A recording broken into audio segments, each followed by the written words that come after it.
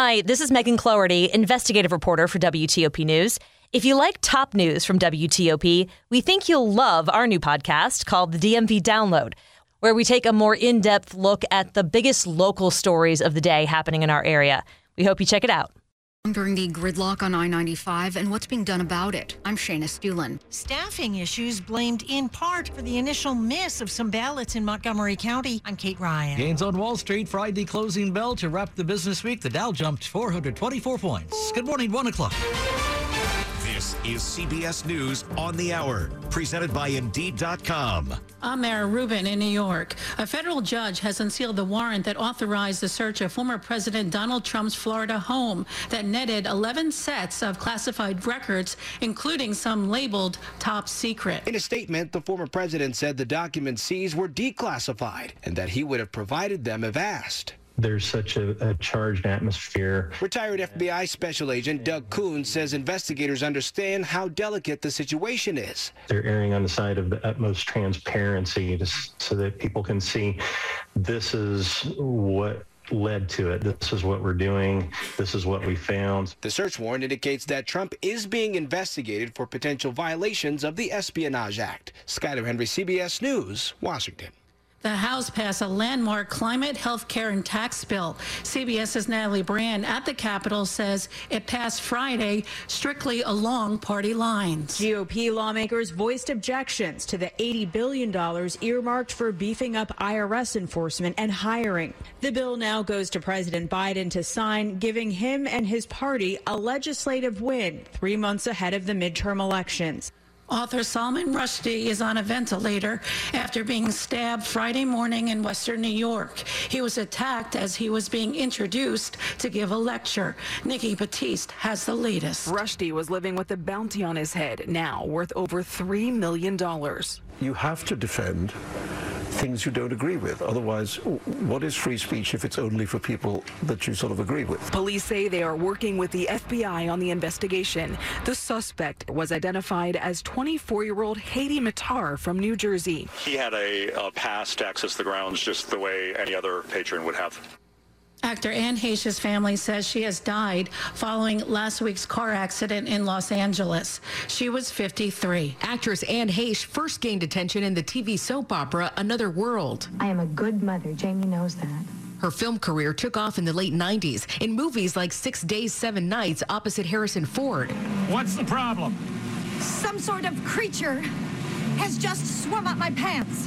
Then she became tabloid fodder for her relationship with Ellen DeGeneres. The two were interviewed together at the Golden Globes. Hi. Hi.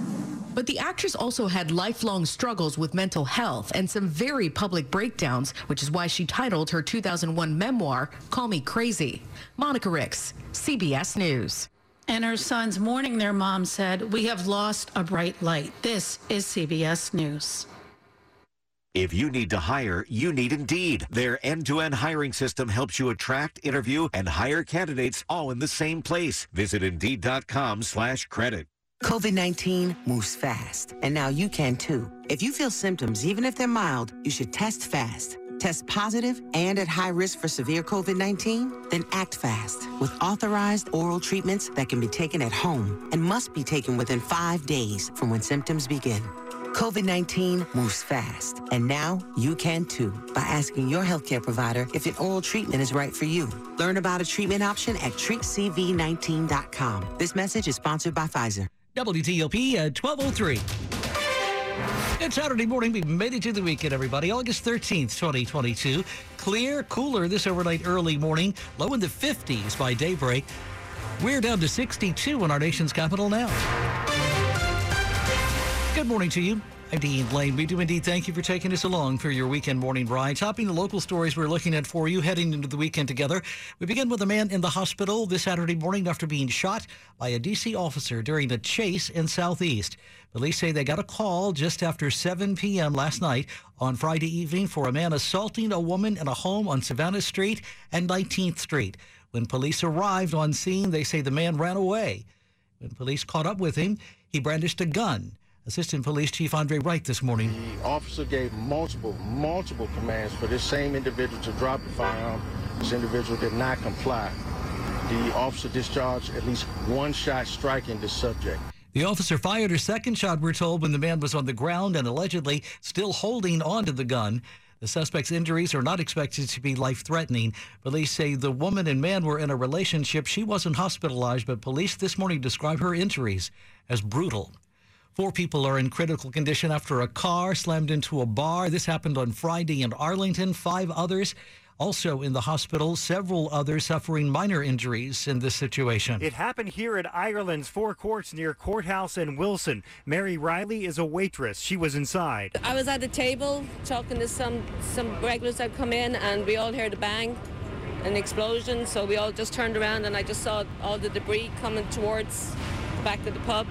So it was just pure panic. The car crash also caused a big fire that could be seen all around the area. The cause is still under investigation. In Arlington, Kyle Cooper, WTOP News. In a statement this early Saturday morning, the restaurant says they are devastated by this incident. WTOP at 105. It was a disaster that left motorists stranded for hours. Now, a new report this morning outlines what actually went wrong on I-95 way back in January, and what Virginia agencies should and will do during major snowstorms in the future. The 29-page report by the state's inspector general found 9 things that went wrong, including that the public was not properly warned away from entering I-95 during the massive January storm, that there isn't a specific plan in place to deal with a major snow incident, that the different agencies that were responding didn't effectively communicate with each other, and that there wasn't enough of an effort made to help stranded motorists, many of whom had to abandon their cars in the freezing cold. The report has recommendations to address all of that, including better interagency communication, better messaging to the public, and more training. Actions state officials say they will implement. Shayna Stulen, WTOP News. WTOP Saturday morning at 1:06. Campaign 2022 continues on WTOP this weekend. Montgomery County's Board of Elections will meet to count more than 100 remaining ballots and certify the election.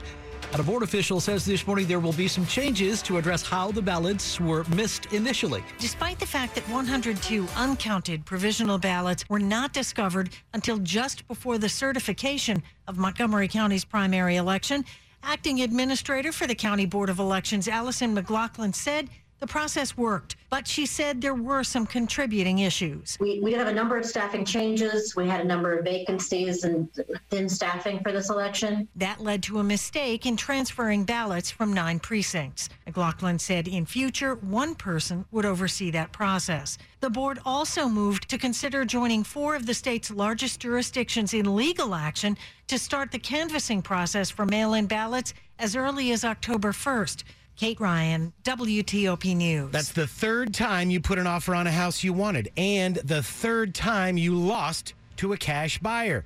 Cash buyers win in this market. Of course, you could go through the time and hassle of selling your home and then looking for a temporary place to live, or you could simply go to Orchard